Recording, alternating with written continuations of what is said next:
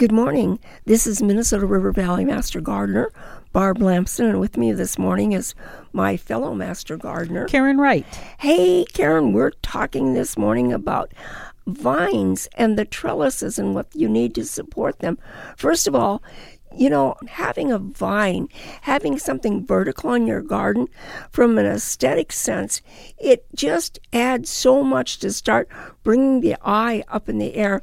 And that's one of the reasons that we go to all this bother, as some people would say, to get the right support for what we're going to be planting. And the other thing about planting vertically is if you don't have any more room to expand on the ground outward, you go upward. Yes, and you do. Things like clematis, and I've got a climbing rose, but it's interesting how they're all a little different. Like my clematis, it will cling on the trellis that I have. The rose, I have to take special Velcro kind of tape that I got for plants, and I have to actually attach it because they each have a little different way that they are able to adhere. Yeah.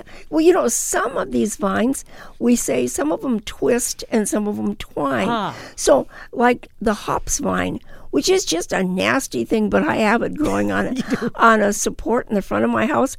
But I need to get something high up in the air. It's the south side. And it breaks up the cedar and you've got this green space. It's really, really nice. But here's the thing. That hops vine, that's a twister.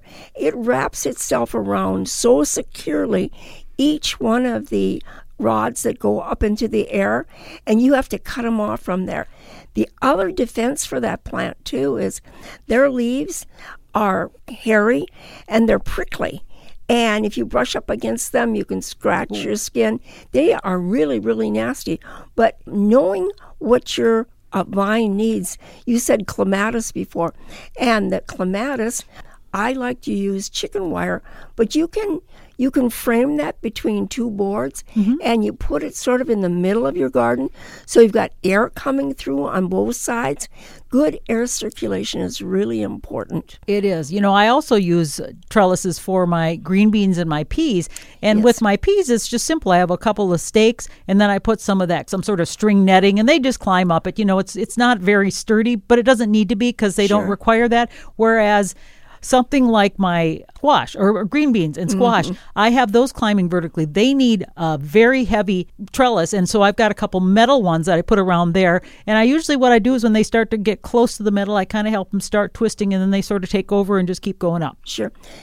I have a couple of different Dropmore honeysuckles. They're different ones. Now, that is a plant. It needs a really sturdy trellis because it's a woody plant. And what they do is they have like suckers that they attach to other ones. So they have a leader going up, and then they attach to that, and then it gets taller, another one, and so on and so forth. So when you go to prune that, it's like, where do you start and where do you stop on this thing? It's just crazy. And with trellises, sometimes you need the trellis. You don't want them climbing on your home because they can wreck the shingles, the siding, or that sort of thing. So that's why it's really important to get the right trellis for the right plant. Exactly. Right now there's a beautiful trumpet vine, and it's on Main Street, sort of across from the hospital where they'd be, Main Street and Burroughs. And it is going up the guy wire of the electric pole there. And that thing is just huge, huge, huge, huge, huge, huge. I finally dug up my trumpet vine. They're beautiful. At first it was like, this is not a big deal. The second year grew a little more. By the third year, it was a monster.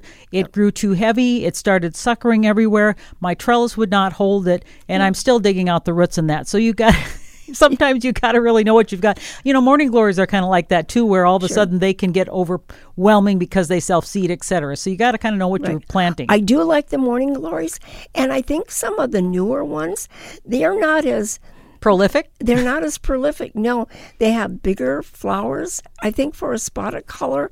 And if you don't want to have some big, heavy-duty kind of trellis, think if you've just got just any kind of a thing that you can put together yourself with a few boards and that or rods, it'll do well.